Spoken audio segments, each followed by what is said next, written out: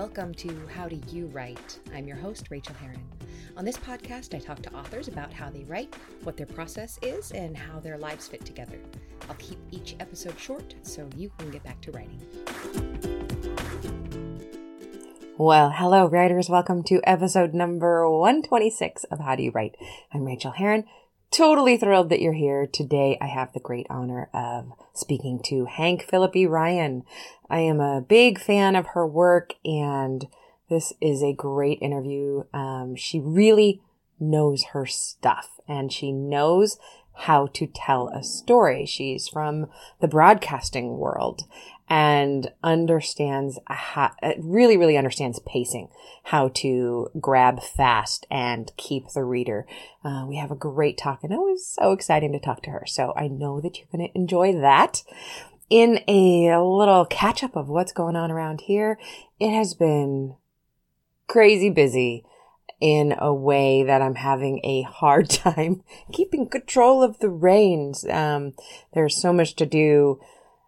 In particular, today, I am just jam-packed from morning until night. I think I have 7 appointments today, various, podcasts, coaching, my class. It's moving from one place to another, making sure I get to the right place at the right time. And even while I look at my calendar and get a little bit scared of it, it feels really good. Also because tomorrow I only have one thing to do, and that is taxes.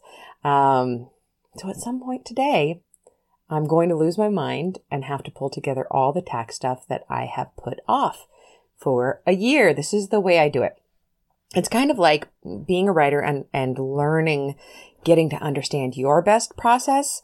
I know that first drafts are a bigger challenge to me than is revision, although I'm learning to say that I love first drafts. I do.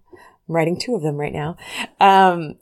And just, this is my process with taxes, is I completely blow them off all year, and then I have a terrible day before they get done. I have a tax professional do my taxes. She's fabulous, and I think she'll work remote, and I'll just give you her information right now. It's, she's at done.tax, Katie. And her website is done.tax, which is awesome.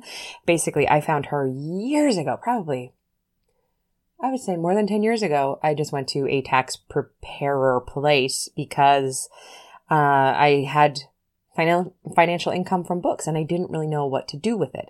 So I had her do my taxes, and I fell in love with Katie. She is to taxes like we are to pens and stationery and thinking about writing. Her favorite day of the year is February 1st when tax season opens. Back in the day, I always tried to be her very first client on February 1st so that we could just geek out. And normally I get a refund, so I've always been very happy. Knock wood, that will happen again this year. I know that's not the best way to handle your money, but I like getting a little bit something back from Uncle Sam and not having to pay them. So she then left that practice and went and had a baby, and I kept with that practice and saw somebody there a couple of years, and I was like, this is not okay. I miss Katie. I miss my Katie. I miss this excitement. So I tracked her down on Facebook. I got her to do my taxes, and then I got her to do my friend's taxes, and now she has a full-fledged business running out of her house. And I have to tell you that tax day, when we do our taxes, is one of my favorite days, even though now I can't do it in February because those darn 1099s keep dripping in all through February. They're supposed to get to you by the end of January, but they don't. So usually we go in March, and my friend Sophie Littlefield and Juliet Blackwell, we always go together. It is the best. We schedule 3 hours with Katie, and while one person is in for her hour, the other 2 are either working or gossiping. I would say it's 50-50 chance of we're doing one or the other. And then at the end, the person who's getting the biggest refund has to buy lunch. And it just turns into this party. And even though one of us, and I won't mention who, usually ends up owing quite a bit of money, because she makes a lot of money, that's a good problem. It's cheerful. It's cheerful. We have such a good time. So I recommend a tax party. In fact, I've been telling Katie she needs to do like tax parties like we do, candle parties where she's in the back room doing taxes and everybody else is out drinking. I just think, I wouldn't be drinking, but everybody else could be drinking. And I just think that would be so fun. So that's tomorrow. At some point, I do need to pull together all of my tax stuff because a lot of my life is write-offable, including all my books, all my retreat travel, so much gas as I tootle around the Bay Area and farther to teach. So it takes some time. I'm actually kind of a person who really likes spreadsheets and math, so it's not something that I'm actually dreading. It's just something I don't like to do until the very, very, very last minute because I am that way. That's how I write. I write up to a deadline. You may empathize with that. Speaking of things that bring in finance and must be reported, I would like to thank new Patreon supporters. I have this really cool new app. You may be interested. Actually, I just thought of this, honestly. I have this new app that if you become a new patron, I get this alert from some app. I can't remember what it's called. And it opens up this thing and I get to thank you personally. Like I send you a video saying, thanks, Tom. You're amazing. Look where I am. There's a dog on top of me. I'm on the couch. I'm reading a book. You are the reason I get to do this, lying on the couch and reading a book, which is work. So it's kind of fun. I've been doing that. So I have, Julie Lyons is a new patron. Thanks, Julie, so much. Mariah, you edited your pledge up. Thank you. Thank you. I did not get the trigger to send you a video, but I love you. And Chachana Simpson. Thanks, Chachana. I haven't recorded your video yet, but I will do that as soon as I finish this. If you guys would like to look into becoming a patron, you get all of my essays, 1 essay a month, and the full 25 plus backlist, which I think is the best work that I do, honestly, is my creative nonfiction. You get all of that for $1 a month. Go look at the perks, patreon.com/Rachel. What else? Everything's going along. I've been writing a lot. On the thriller, and my agent actually allowed me to ping my editor. It's actually not time to hit her with a proposal for the next book. It's written into the contract when we can do that. But I do want to share this idea with her because I'd really like to know if I want to sell this to her next time, which would be great. If it worked out that way, I want to know that she's not completely anti this idea because I don't want to write an entire book that she would hate. So, of course we could always sell it otherwise or self-publish it or whatever, but that's what I'm doing. So I just sent that scary email off. And writing the chicklet has been so fun. I don't know what I'm doing with that silly book, and it is a joy. I just keep throwing fanciful, wonderful things that I like to obsess over. I just threw tiny houses in. Now there's a tiny house theme, if that could be a theme. So it's just fun. I'm having so much fun with playing. So that is what's going on my desk. I would love to hear from you, what you are writing, how writing is going for you. Come over and join my Slack. I will put the invite URL at howdoyouwrite.net in the show notes for this episode. I have been inside Slack a lot more than I'm ever inside Facebook. And it's really fun to see what people are doing. So come join that if you would like. Totally free, totally fun. And now I will let you get to listening to the fabulous interview with Hank Phillip B. Ryan. I know you're going to enjoy it. I hope you enjoy your own writing and tell me about it if you get a second. Okay, we'll talk soon. Hey writers, I've opened up some coaching slots. I'm not taking clients on a weekly basis right now as I'm working on my own books, but I am doing one-offs. I call them tune-ups. Tell me your plot problems and ask your character queries. Let me know what stumbling blocks you're up against. Get tips and tricks to get you back on the right track. Ask me questions about all things publishing. Together, we'll brainstorm your specific plan of action, making sure you're in the driver's seat of your book again. You'll receive a 30-minute call over Skype or FaceTime, giving you the honest encouragement you need to keep getting better. Or a polite ass-kicking if that's what you need and ask for. Plus, you'll get an MP3 audio recording or MP4 video, your choice, of our chat so you can re-listen at your leisure. And if you want a little more help, I can also critique either 10 pages or your book's outline and talk you through my findings. Just check out rachelherron.com/coach for more info. I'd love to work with you. Now on to the interview. Well, I could not be more pleased this morning to welcome to the show Hank Phillippi Ryan. Hello, Hank. Hey, how are you? I am so thrilled to have you on the show. It's about to snow in Boston, so we'll see. It is it's really dark and gloomy in California this morning.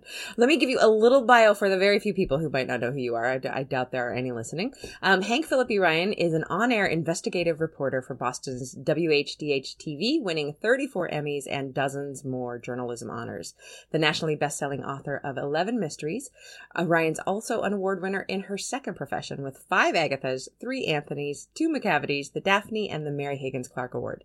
Her novels are Library Journal's Best of 2014, 2015, and 2016.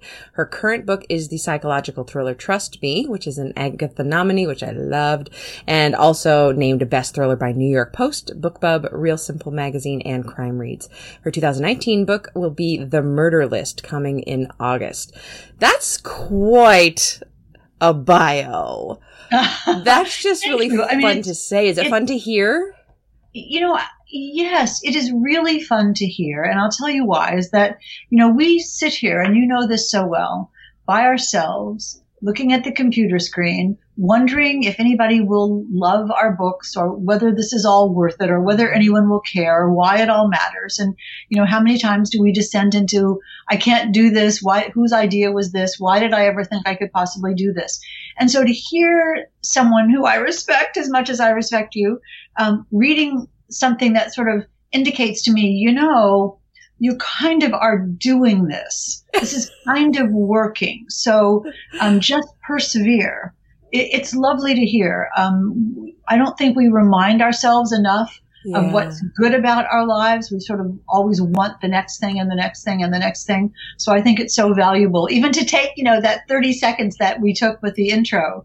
And I think, okay, good. Look, I'm going to do my words for the day. I think it might be worth it. Oh, that's fabulous. That's so grounding to hear, too.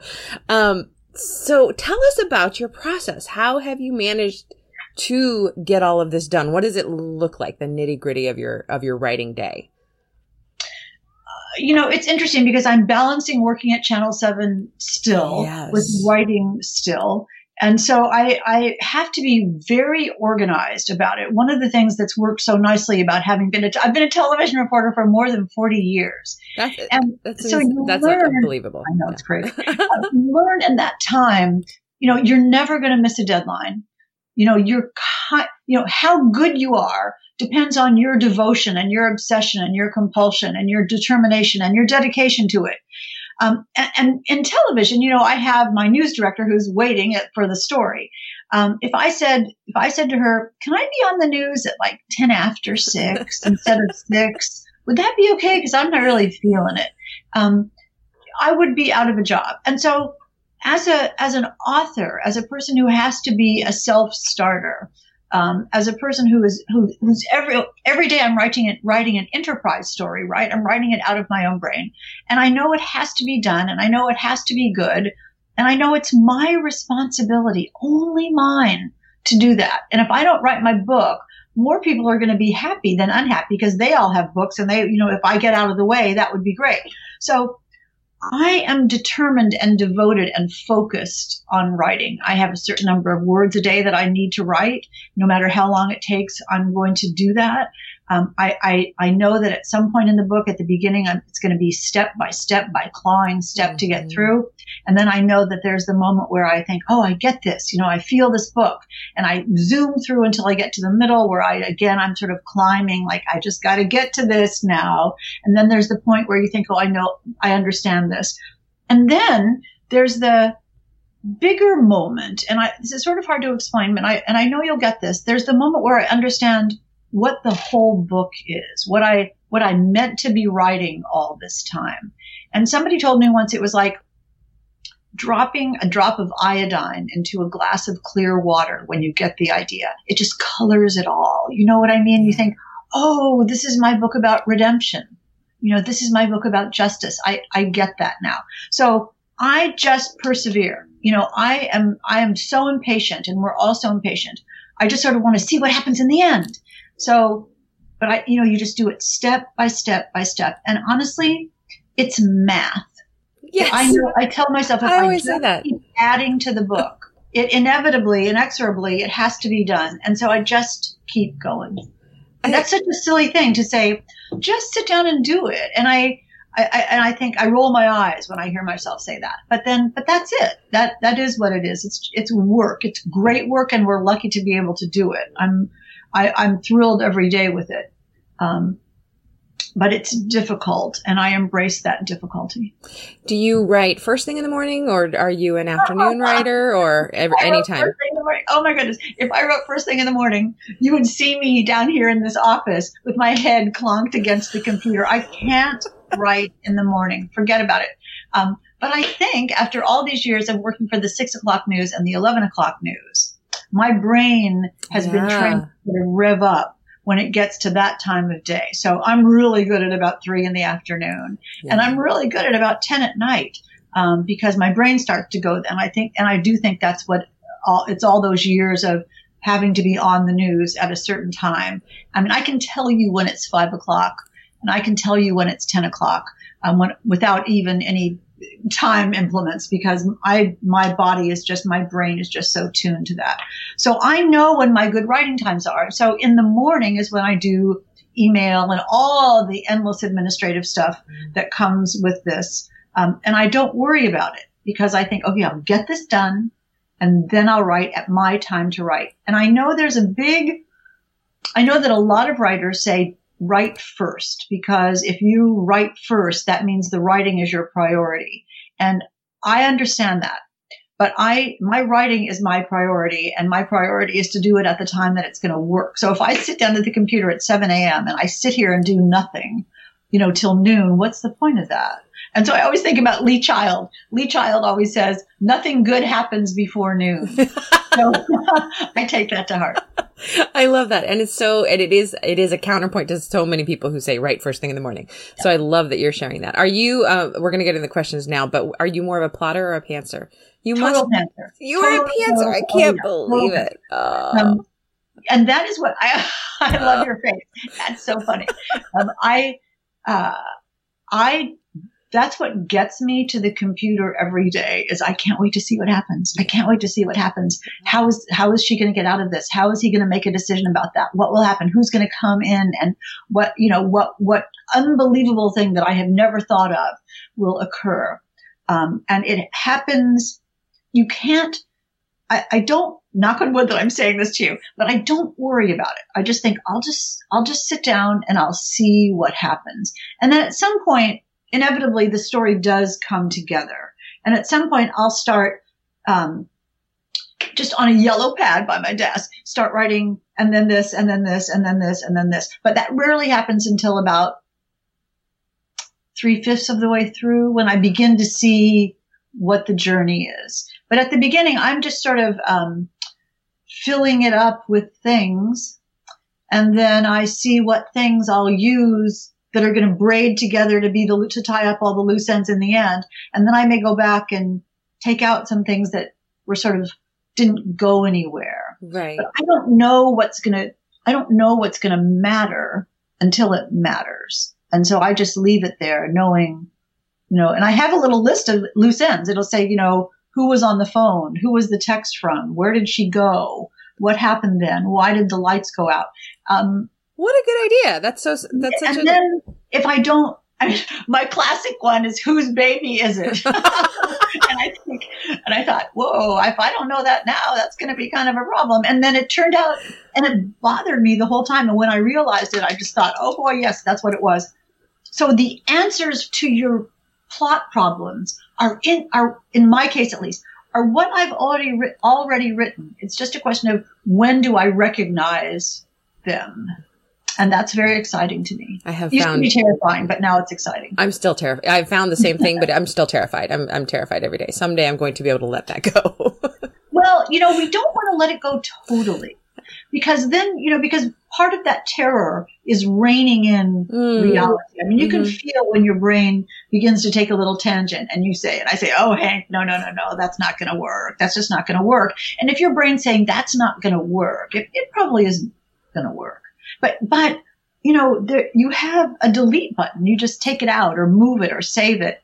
My first book that I ever wrote, Primetime, the first draft of it was 723 pages. I had to delete 400 pages. And it was the best experience I've ever had. It showed me how I repeat and what my crutch words are and how I say things over and over and over and over and over when really just you get it. You just tell the reader is smart. Readers get it. Just tell them once. Like I just said that 4 times. It's exactly what I used to do. You are delightful. Yeah. What is the biggest challenge you have when it comes to writing?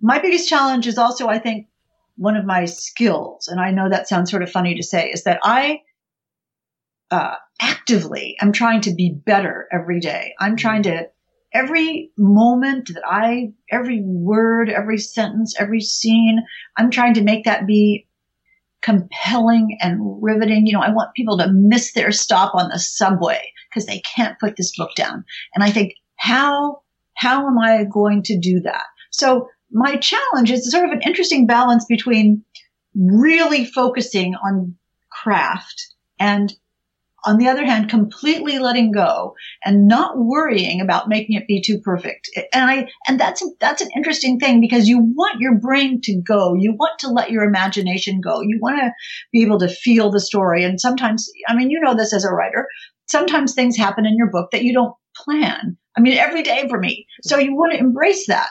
But on the other hand, and you want to be a little voicey and a little edgy and allow your personality to come through, but not in a stupid way. I don't mean to, but so now I'm babbling, but so I'm trying so hard to be good.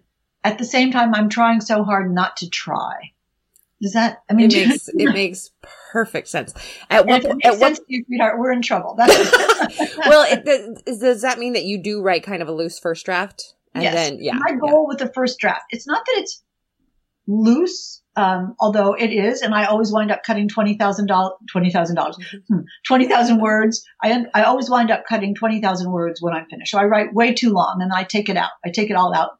But my goal with my first draft is just to be finished. I have a yellow sticky on my computer that says advance the story, advance the story, advance the story, because you can get all caught up in what if this and what if this and what if this and what if this, and I just say pick one and go because you can fix it later. But if I don't get my words done for the day, the book is not going to be finished, and there are people in New York who are relying on it to be done at the time that it's supposed to be done.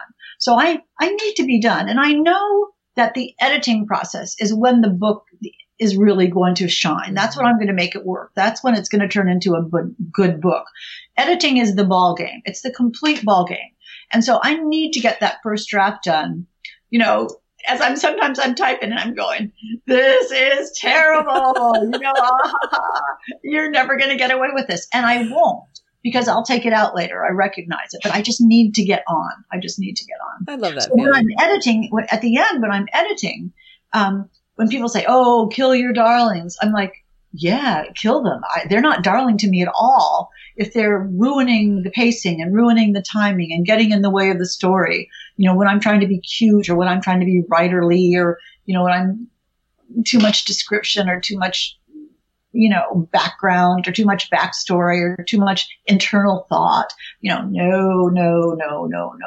It all goes. And there's the moment where when you take that stuff out, that extraneous, unnecessary stuff, and you take it out and you put together what was before it and after it, and you see the book you meant to write, it's all there. You just have to carve out the parts that matter. And that's very exciting to me. That's one of my favorite parts of writing. The next question is, what's your biggest joy in writing? Is that it? Yeah, that's it. Okay. Oh. Yeah. I could hear that in your voice. Yeah. It's that, when I gasp sometimes at it, at how, if I have paragraph A and B and C and I take out paragraph B and I see how A and C go together, and I'm shocked. I think I wrote that. That's pretty good. And those moments of rare but joyful moments of, well, this is a good story. that was pretty smart. And it's ephemeral, and the next moment you're like, I stink, I don't even know why I do this, but I live, if I have one good idea a day, isn't that pretty great?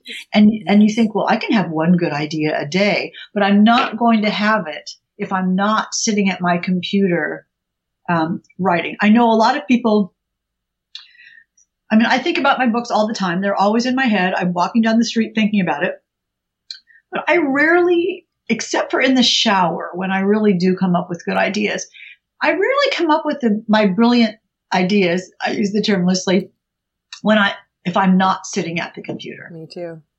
Really? Yeah. The muse, I've always said my muse is my work. I cannot. The muse does not come until my fingers are moving, and I never see her coming, and she hits me in the back of the head, and there it is.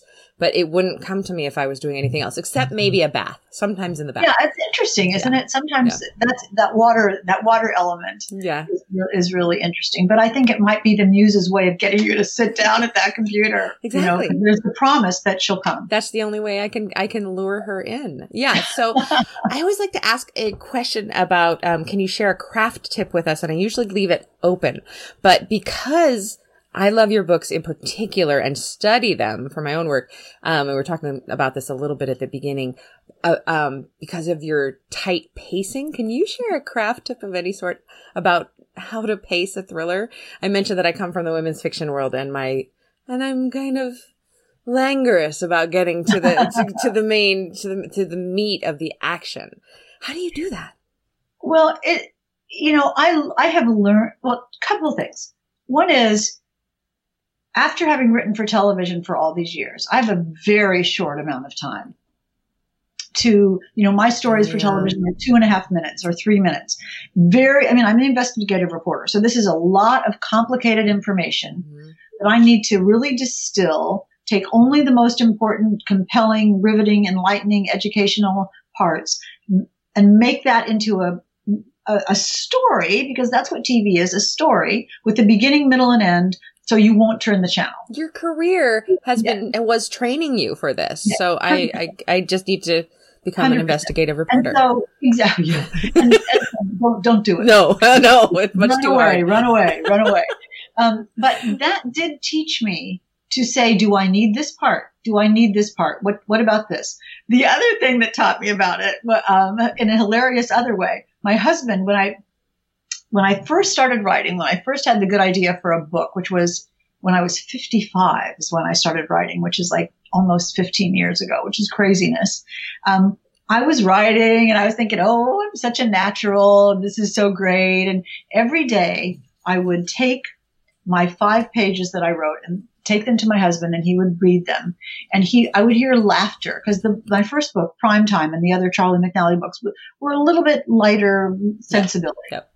So after about 10 days, I'm hiding around the corner waiting for my laughter, because I'm just, all of us are so needy.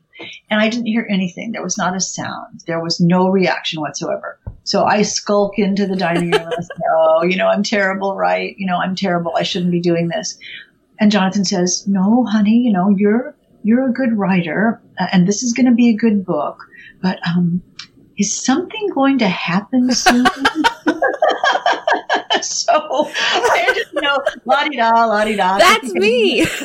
Leading into, is something going to happen? And so I took that to heart so much. I look at every line, every word, and certainly every sentence and every paragraph and every scene. Do I need this? What work is it doing? Have I already said this? Sometimes you can, in writing like I do, I realize that what I've done is sort of written my brain thinking about what might happen. And often, if I just take my own thoughts out, it's left with the decision. And I have learned, and this is such an important thing, if you take out all the qualifiers, like kind of, sort of, might be, could be, and make it be is, like it's kind of rainy outside. Why not just have it be raining? It's raining. And why not have it be like really hard? You can say it better, but the worst rainstorm there's ever been, or torrential downpour, sudden torrential, wouldn't say sudden, but a sudden torrential downpour is better than kind of raining, or she kind of thought this, or she sort of thought that. I go through in my edits, in my editing process, one of my editing passes is to take out the floppy, tentative qualifiers. So you just have it is this, it is this. And that makes everything so strong. And then you begin to realize what you don't need. Does that make any sense to you? It makes perfect sense. Yeah. And once you start doing that, once you start being confident, if your characters are being confident, then your story is being confident, then you as a writer are being confident because you're not worrying, oh, I wonder if this is the right thing. It is, because it is the story that you're telling, and it makes the whole thing strong and move fast. I also, one of the things about pacing is I make sure that my main characters are leading the action, that things, that she's the advancing the story, not something is happening to him or something is happening to her that then makes the story go ahead. What is the least amount that I can tell you that will make the story be compelling, so that you have to turn the pages real fast to find out what happens next, because something is always, I mean, yes, of course you need those little breathing rooms, and you need the seagull to fly over or the wind to go through the trees. But like for one line, you get that. As a writer, you don't need the purple bruise clouds of sunset and the sun. You don't really set the scene fast, get out, do it, and then have the setting. This is my final thing. Instead of talking about setting as setting, have the setting be part of the action. And so then you don't need all those setting paragraphs. Then How so? I'm sorry? How so? Can you? Well, she brushed the pine tree. She brushed the prickly leaves out of her way. Now she doesn't have to be in a stand of pine trees. Right. She uses the setting. She's interacting with it. Yes, interacting with the setting. Exactly. So because it's snowing, she has to wear a coat and she can't see and her glasses fog up and there's the headlights of her car are dim. All the things that the setting, all the situations that the setting creates, which are obstacles, use that instead of describing that it's a snowstorm. I feel like that's $1 million tip right there. I really do. I think I try to do that organically, but I've never heard it said so succinctly. Huh. And you're doing so much with that. So much use of that. I just heard my listeners' brains explode in excitement with that particular tip. Thank you. Well, what is the best book you read recently that you would recommend? Oh my gosh. The best book I read recently that I would recommend.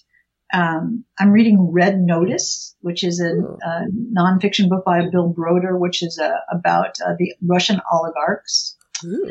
I read a book called A Talent for Murder. Do you know this book by Andrew Wilson? No, but it's a great title. It's about it's fictional, but it's about where Agatha Christie was during those 2 weeks that she was missing. I have heard everybody's talking about this book. Is it good? Yes, it's for people like us who know about Agatha Christie and know how you write a mystery and know how you could take real events from real life and make them, because that's what Trust Me is real events from real life made into fiction.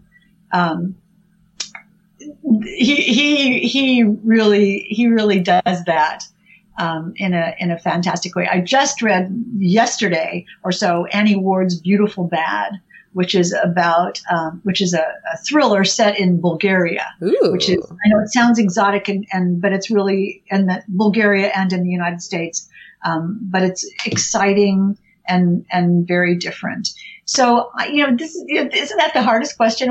First of all, I don't want to say, I have so many wonderful books that I'm reading and my house is surrounded by them. So to pick out certain ones.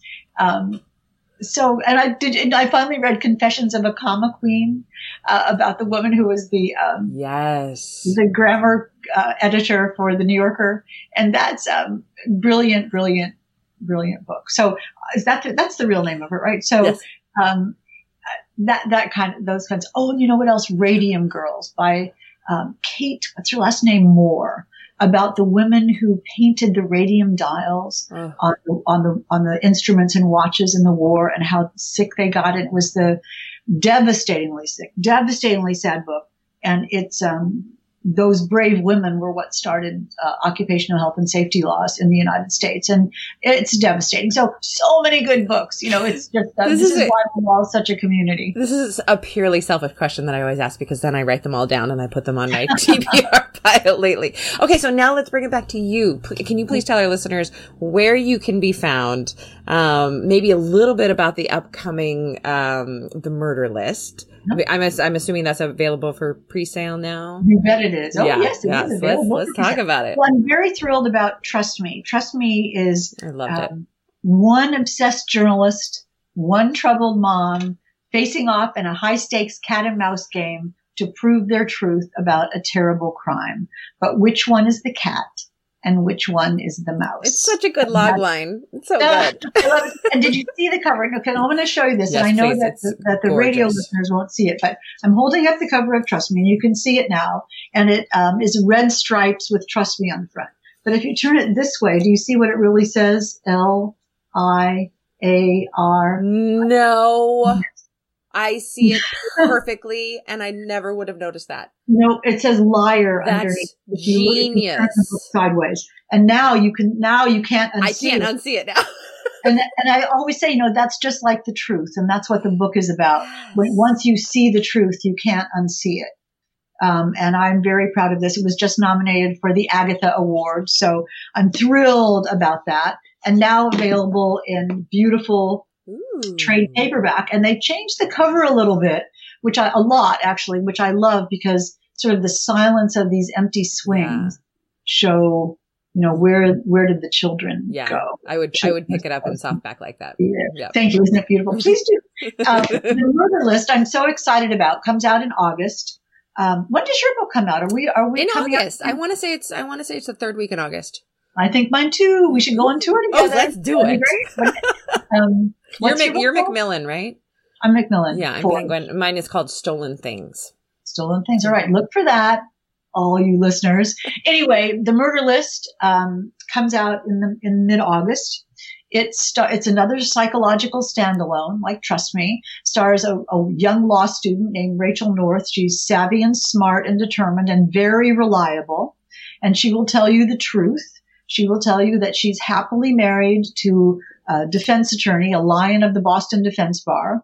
She has a great summer internship with a very, very smart district attorney, which means that her career as a lawyer is set. She's a rising star. The problem is Rachel is very wrong. And it's what happens when the battle for justice becomes a battle for survival. Yeah. So good. Do you come up with log lines before you're writing the book, or is this something that is finalized afterwards? It depends. When I wrote The Other Woman, the first Jane Ryland book, I saw someone was quoted in a magazine article about marital infidelity. And someone was quoted as saying, "You can choose your sin, but you cannot choose your consequences." And I thought, okay, that's my book. And that's on the cover of The Other Woman. So sometimes I think of them before, and sometimes they just evolve. It depends. But it's so important to find a good log line, so that you want somebody to, when they hear about your book, you want somebody to say, "Ooh, I can't wait to read that." And the minute someone says, "Ooh, I can't wait to read that," and that face, you've seen that face, yes, then you've got it. Yes. Oh, perfect. It has been such a delight and a thrill and an honor to talk to you today. Thank you. Oh, my pleasure. You were asking. I have find me on Facebook. Oh, yes, please. Find me on Instagram. Find me on Facebook. Find me on Instagram. HankPhillippeRyan.com. Cleverly is my website. And if you click on contact on my website, it comes right to me. So there's no middle person in between that. So I'd love to hear from everyone. And if you have any writing questions, come on, ask me. Love to chat with you. That's so generous. Thank you, Hank. Oh my gosh, you've absolutely made my day. And it's earlier here in California, so now I can go into my day and just be riding on the waves of talking to you. Thank you for sharing your time and your expertise. It's been a delight. For me too. Thank you. Thanks so much for joining me on this episode of How Do You Write? You can reach me on Twitter, Rachel Heron, or at my website, rachelheron.com. You can also support me on Patreon and get essays on living your creative life for as little as $1 an essay at patreon.com/Rachel, spelled Rachael. And do sign up for my free weekly newsletter of encouragement to writers at rachelheron.com/write. Now go to your desk and create your own process. Get to writing, my friends.